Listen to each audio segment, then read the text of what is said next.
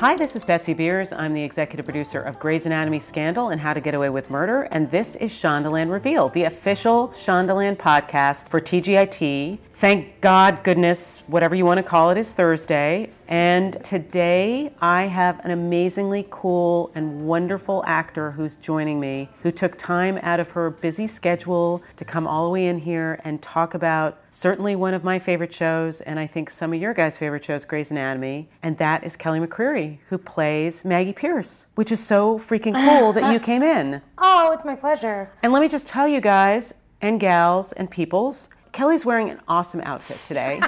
She is wearing, because as you know, it's a tradition, I like to tell you what people are wearing so you feel like you're here. No. And you look awesome. You've got like a really cute kind of headband on.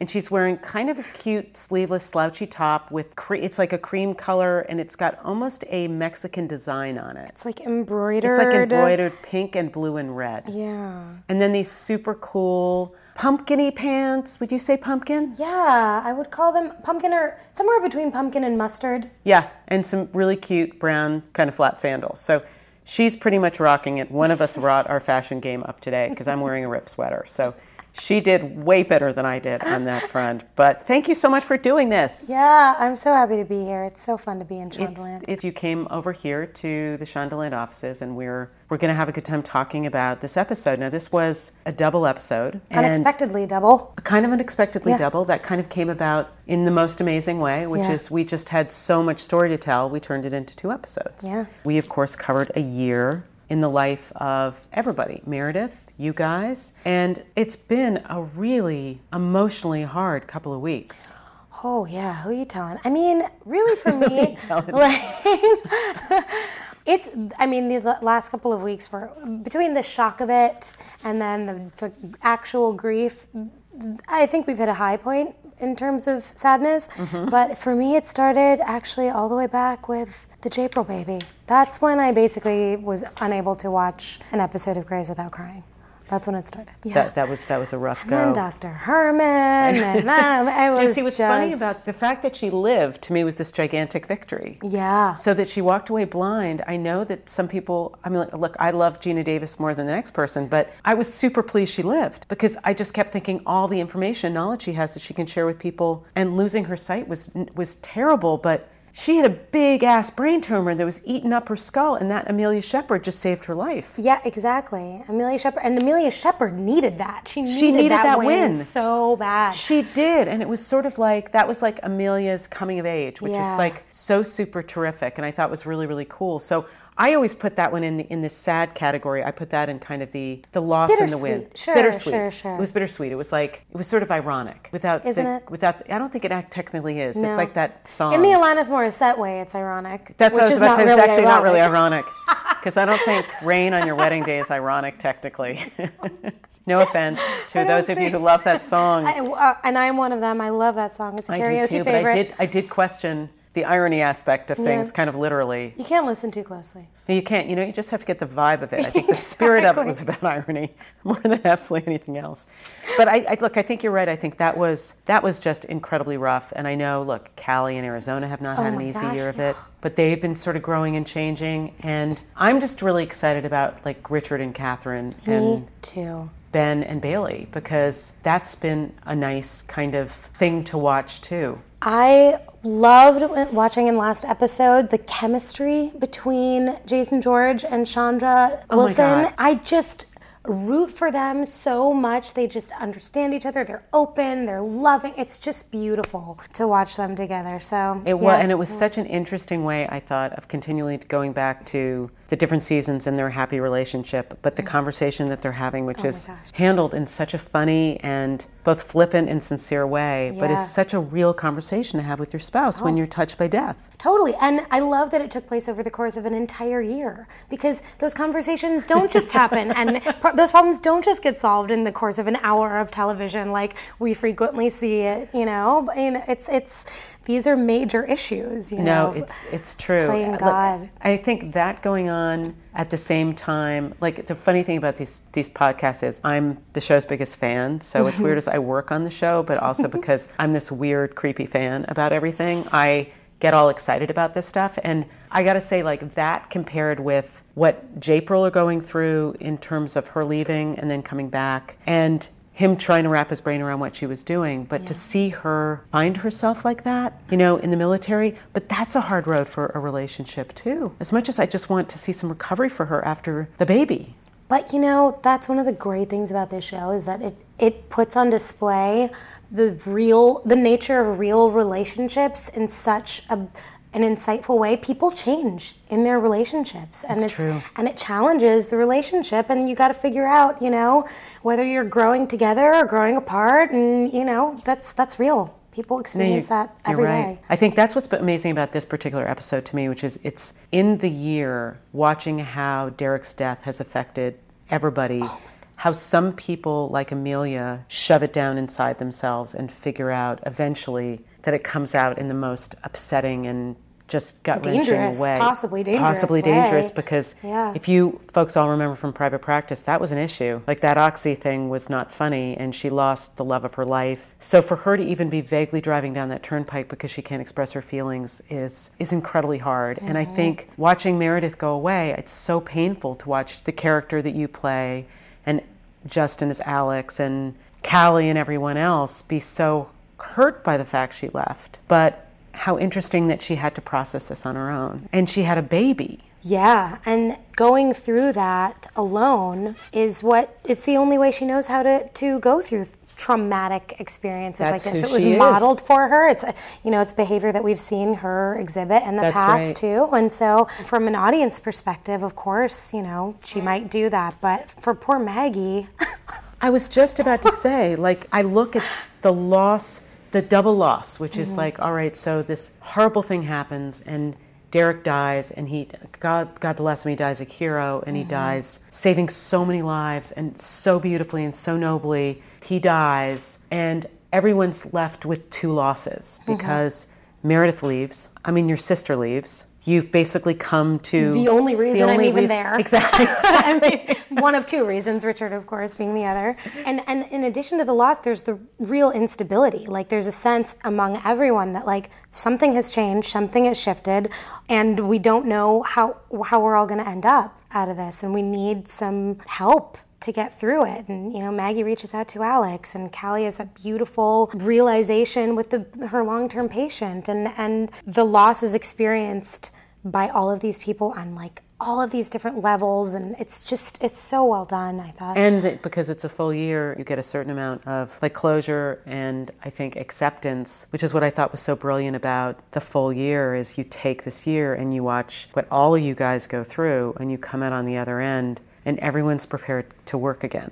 Now, you guys, that doesn't mean that there are not more amazing things coming in this particular storyline. You've got a few things coming down the line, which are, I'm not going to say, but it's really good. I know. I'm so excited about them. I'll say that? Yeah, you sure can. Yeah, totally. I'm so excited. Well, you know, I think I sort of was just alluding to this, but one of the things that's born of this shift in the hospital is new relationships being formed. And so those are professional and personal relationships, and you're going to get to see some really great teamwork. Can I say that? I think you totally can. Okay. Poor TV's Dr. Maggie's been trained by Shondaland to be frightened to open her mouth about anything, which is the healthy atmosphere that we like to obviously supply for you guys, but it's sort of like, oh my goodness. Well, I don't want to give anything away because you'll enjoy it so much more when you see it. So I don't want to spoil anything for you. The next episode, what's great about the rest of the season too is people keep growing and changing, and some amazing stuff happens. Like some super, super amazing stuff happens.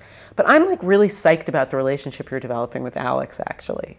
Like that was like one of my favorite scenes of all time, when you guys are sitting and watching the fireworks. Oh, thanks. I love that scene so much because you're on that swing. You're talking about, like, you're actually able to articulate how you're feeling, which Alex not as articulate about. I know. It's so funny to hear Maggie like wax almost poetic about the sense of loss that she's experiencing, and then watch Alex just like stab his phone. That's here's what I know how to do. I'll make a phone call, see if this works. I also like the Alex's version of Christmas, which is one of my favorite things too, which is like you go into the house and there's this lamest, saddest little string of lights. Half-lit tree, which is kind of not as much draped as thrown from what you can see, and how lost everybody is without Meredith there. Oh my God, pitiful. Just pitiful. It's like the most pathetic holiday party. Maggie's like, I brought some hooch. Everybody's like, great. That was the best.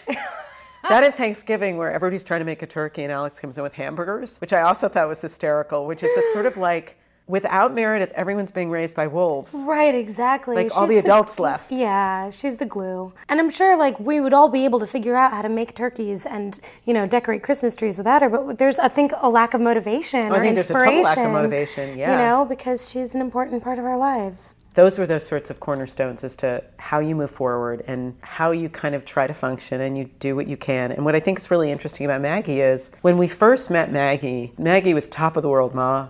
Maggie was together. Mm-hmm. She did not suffer fools. She was in and out of ORs, just kind of yelping at people. As soon as your affection was rejected, you just gave it back as good as you could. And what's been really great to me about this season is watching Maggie sort of deconstruct a little bit. Mm-hmm. I actually went and watched a surgery, and before I started the job. And what kind of surgery did you watch? It was a heart surgery, but they didn't open the pericardial sac, so I didn't actually get to see the heart. They were dealing with removing a tumor that was in the heart and lung, the cardiothoracic region. Cool. Yeah, it was a massive, nasty looking tumor, let me tell you. But one of the surgeons, the Bailey of the surgery, so she was the general surgeon, second surgeon, is this woman who was the first woman to graduate from the med school at either UCLA or USC, I'm forgetting now. But she was like, let me tell you something, women doctors, you can't mess around. Like, you got to be all business. We don't want to see any cutesy. As she said, as long as there's no cutesiness, I'll believe you. And I thought that was really interesting because there is, and especially with Maggie being so young for her job and the experiences that she's had, I thought like that must be something that she has to work against all the time. And then right there in the script, there it was written, you have to bring the thunder when people think that you're too pretty or too cute or too young for your job. And I think that we saw early on Maggie having to establish herself as a thunderbringer. And over time, it's been really fun to like see her inner child come out a little bit and like watch her be really needy and like awkward and still when the time comes, really show up as the professional and the woman that she is, but even women have like vulnerable little shattered pieces of themselves show up from time to time. No, it's great. And also I think what's great is Maggie has a phenomenal sense of humor. It was one of the Gina Davis episodes where it's like all the women are sitting around talking. It was a lot about figuring out women's anatomy. Maintenance? Yeah, maintenance and anatomy. Maintenance. And that was like one of the first times that I went, okay, now Maggie actually feels comfortable enough just to be Maggie, which was super great. And also, I could see the Ellis Gray, like there was all of a sudden the Ellis Gray started to come out, which was like the saucy, take no prisoners, kind of screw you side. I think about like the progression with you and the diaries and understanding who Ellis is and that gift that Meredith, gives you. There's so many things to love about Ellis, and as challenging as Ellis obviously was to be a mom and as a person, as a character. See, there I go again. It's Kate Burton. She plays a part. It's all good. I've done this really for a while. She was really strong. She was really smart. She was really driven. She had a really wicked sense of humor. She did not suffer fools. Mm-hmm. All things that both her daughters. Yeah. Which I think is so awesome. Yeah. One of my favorite tweets that I've gotten from fans, somebody said, the Ellis is strong in her. I was like, yes, she totally is. I'm so glad that that's being recognized. I think it's such a well-written character that like it kind of snuck up on me. It wasn't until I was watching an episode that I was like, oh my God, that was such an Ellis Gray move. Or, wow, Maggie and Meredith are so similar, in so many ways. You guys really are. They're so similar. You really are. And it just kind of started happening. I mean, I know you do it, so it's not like this once again. It's a magical television show, and she's not doing anything. It's just but you really figured out this way to be your own person because you're raised by your own parents. Yeah. You have an entirely different relationship, which you talk about, a lot. And those were the fine people who I believe sent you a sturgeon. A fish. A fish. Yeah. Yeah. No, right, exactly. So like she's raised by these people who could not have been different in their parenting from Ellis. Oh, yes. Could not have been more different, rather. But at the same time, Ellis Gray's brains. And I perceive it as she's got challenges with really having meaningful connections with people. You know, when she gets burned or feels hurt, she shuts people out. And She likes to sleep alone. Yes, that's right. Exactly. I mean, that story would just like tells you everything you need to know about where somebody emotionally is. And what's interesting is you grew up in the warmest family in the world, from the sounds of it. And what do you think, how do you see your father in this character? Richard? Yeah. Oh, I thought you meant my adoptive father. Well, you know, I think Richard is like one of the most compassionate, understanding, patient characters, certainly in the hospital, well, possibly on TV of all time. And I think Maggie has a lot of that. I mean, I think we've seen as her relationship with Meredith has grown, how Maggie has contributed to that by just being totally understanding and patient with her. As Meredith has gone through all this stuff with her marriage and you know, just having somebody there as a sounding board who's not judging and is just offering love and compassion, I think is very much the Richard. You know what else I think? I think Richard has this goofy side. Yes. Like Richard is super goofy. Yes. Oh yeah, there's some really good stuff coming up. And like, you guys, there's some really good stuff coming up. But Richard, over the years, I remember having this moment where Shonda realized how funny Jim Pickens is. And at one point, the chief all of a sudden became, when he's stopping the chief, like when he didn't have to be the chief anymore, he was so freaking funny and kind of goofy. And I think genetically Maggie has goof in her. Oh, absolutely. No, I suspect nurture-wise, her goof was also encouraged, and you know, nurture is such a huge part of it. But there is a little bit of Richard goof. Right. Now, weird question: were you a longtime Grey's watcher before you did the show? Yeah, when it came on initially, I watched the first couple of seasons religiously with my housemates. Little. I was not little. I'm older than I look, Betsy. You were just a wee little sprout. You were just a little wee blow. No, I was living with some of my best friends from college and my childhood in a house in Harlem. And we watched the show. We taped it VHS because it was, I mean, I think TiVo had come around, but we didn't have TiVo. We were too broke for TiVo.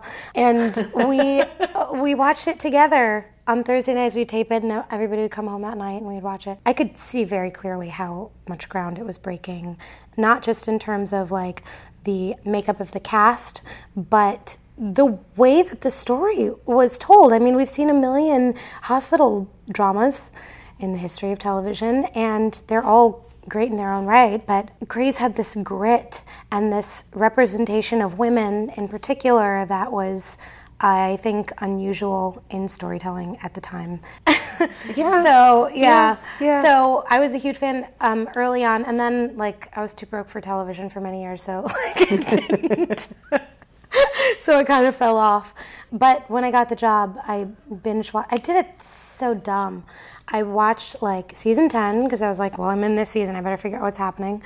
And then I watched season 9, and then I watched season 8. I was like, I can't go all the way back to season 1. Who's got time to watch 200 episodes of television before I start this job? So I just watched them backward.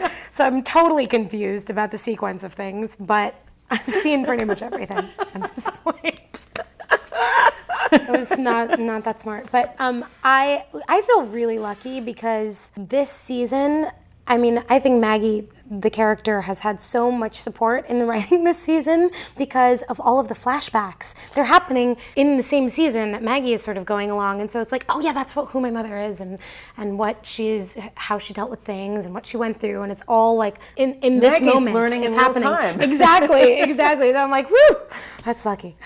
I don't have to figure out which episode it was that I saw Ellis do this and I can go back and, I don't have to do that algebra.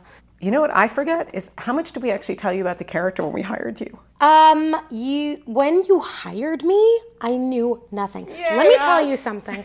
That was one of the more harrowing 3 days of my life because here I was being offered this job, and I did not even know anything about the character. No, yeah. And I was like, how can I be asked to take this job? I couldn't get a meeting. Shonda was like out of town or something, and yes. she wanted to be the one to tell me about it. But Yes. before she got back, I had to shoot something, so I had to take the job before I could know anything. And I was like, I didn't know that. it was harrowing, Betsy. I had like a total emotional breakdown. I was like, I don't know what to do. What should I do? That's just, oh my God, that's so abusive. Oh my God. Well, you said it. No. Oh my No, obviously it has turned out to be perfectly fine and wonderful. But yeah, I didn't know anything until after I had shot the scene when Christina is interviewing Maggie, who, by the way, at the time I thought the character's name was, oh my God, I forgot. It was a different character name because it would have been what you read. Right, it was the dummy side. It was dummy sides. Okay, Yeah. so folks, what we do when we're auditioning, because there's such a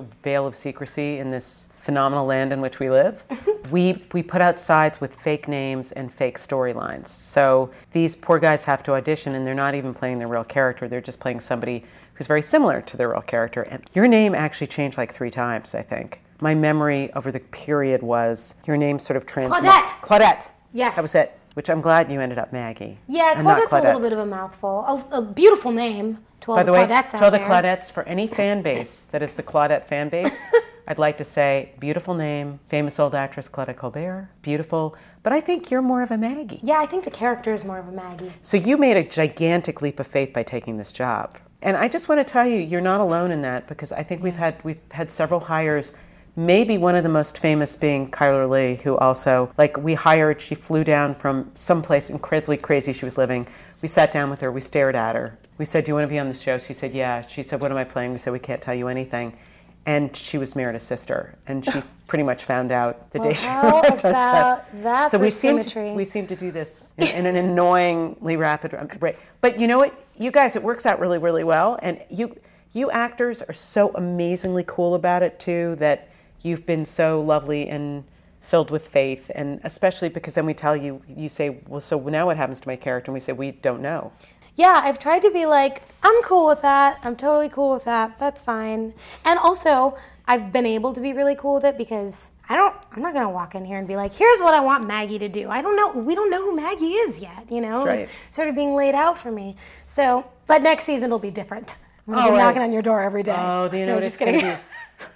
Do you have a favorite scene that you've shot this season that you can think of, or one of your favorite scenes? Yeah, I mean, I think my favorite scene to shoot is still the scene from the season premiere with Richard at the vending machine. I love that scene. I think that was one of my favorite scenes to shoot. I think a week and a half or 2 weeks into learning about Maggie, and I feel like everything just dropped in that day. I felt free, and Kevin is such a great director that he gave me some really great stuff. That's Kevin McKidd, our favorite thespian / director, along with Chandra Wilson, who also does the same double duty. Yeah, Kevin directed that episode, and it was really, really helpful in plumbing some extra depths. That's great. With Maggie, yeah. See, that's So it was super great. cool. Yeah. Now, most of the fan base should remember that you were on Scandal. 2 episodes of Scandal. Mm-hmm. So, okay, so you were on Scandal, so you kind of knew what you were getting into. In terms of the mystery factor? Yes. Very much. So, in fairness, you'd driven down that turnpike slightly and kind of knew the rules, which were nobody knows anything until they know anything. Yeah. But so if you could actually create a character to play on How to Get Away with Murder, what would that be? Because when you think about it, that would be the trifecta. Yeah. Okay. If I was going to be on How to Get Away with Murder, well, my brain immediately goes to who do I want to play scenes with, but everyone is so fantastic that I would want to play scenes with everybody. So a rival attorney / professor who kind of is like the upstart wannabe Annalise who is coming for her. We're both making like tiger faces right now. So just you can picture this. We're both making scratchy things with our hands and making tiger faces because that's such a good idea. It's a good idea. That's a really good idea. You can have that. So I'm just wondering if I can speak to myself and see if we can get you out on an episode of Grey's so we can do exactly. Oh my God, that would be dope. I think the fans would be very confused at that point probably. I know. Wait, someone asked me recently, like, not that recently, recently, several episodes ago, like, what do you want for the season finale? I said, wouldn't it be cool if, like, President Fitz came to fetch Derek back and said, like, you have to come? And the interviewer was like, yeah, but they don't exist in the same universe, so make another choice. Those two shows, right? Like, our president on the show is President Obama. It's not like, on Grey's, it's not President Fitz. And, like, what if Sally Langston is not Alice Gray? And it's confusing, and Jeff Perry's not her that dad. way. Yeah, exactly. No, I think I sit and think, gosh, we love the actors that we love, and so we just keep all trying to figure out as many ways to use you guys as possible. Katie Loves, who every 10 seconds we're like, try this, be that person, or Liza, or. I love that. But it's so funny because you really can't cross-pollinate the two, but you do in the back of your head every once in a while kind of go, boy, that would be funny. Yeah, yeah. That would be a really odd Could moment. we just do like a night of like just being silly with the episodes and like having everything cross-mingling and could we? The Ripple episode. Yeah, the Ripple episode. The alternate universe episode. Yeah. TGIT, alternate universe edition. Alternate universe, exactly. Yeah. Hashtag alternate universe. Hashtag, which show am I in? Thank you so much for doing this and taking the time to do it. See, it's like I just learned a bunch of stuff that I didn't even know. See, which is amazing because I work here. That's not a really great compliment to me. Seriously, I'm really good at my job sometimes. It's just apparently I'm not absorbing enough. Okay, so next time in Grey's Anatomy, it's amazeballs. There are a bunch of stuff happens, and I'm not going to tell you what it is, but there's a gigantic thing that happens, which is just an amazing thing to watch. It's so good. And Maggie specifically, some stuff happens. I think you guys are going to be really, really interested in what happens there. And a lot goes on, so do not miss this episode. And Scandal, I'm going to say kind of the same thing, which is it's called A Few Good Women, which I think is just an awesome title. Love that. And I don't know, we got Millie's Senate campaign. We got this B16 stuff going on. There's some big surprises in next week's episode. And remember, you guys, these are the penultimate episodes. Meaning we've got, I know you know what this means, but I'm going to say it anyway. We've got one more episode before the season finales for these shows. So the main thing is that you watch them. It's Thursday, May 7th, 8 to 9, Grey's Anatomy, 9 to 10, Scandal. It's ABC. It's Thursday. You guys are going to want to check that out. And it's really, this season finale is like the 14th. So don't go out that night. Just season finale, you guys. Just stay in. Just plan to stay in. Those will be your last moments with us for months. For like months. So. Like months. And you can always, the great thing is that when you miss us, you can always, get caught up on abc.com or the Watch ABC app. Like, I miss them. I miss my friends. So I'm going to go and I'm going to watch it again. So that's a nice sort of way to remind yourself about, what you're missing and also who you like and also if you missed a story point. And thank you so much for following us on all the different various social platforms.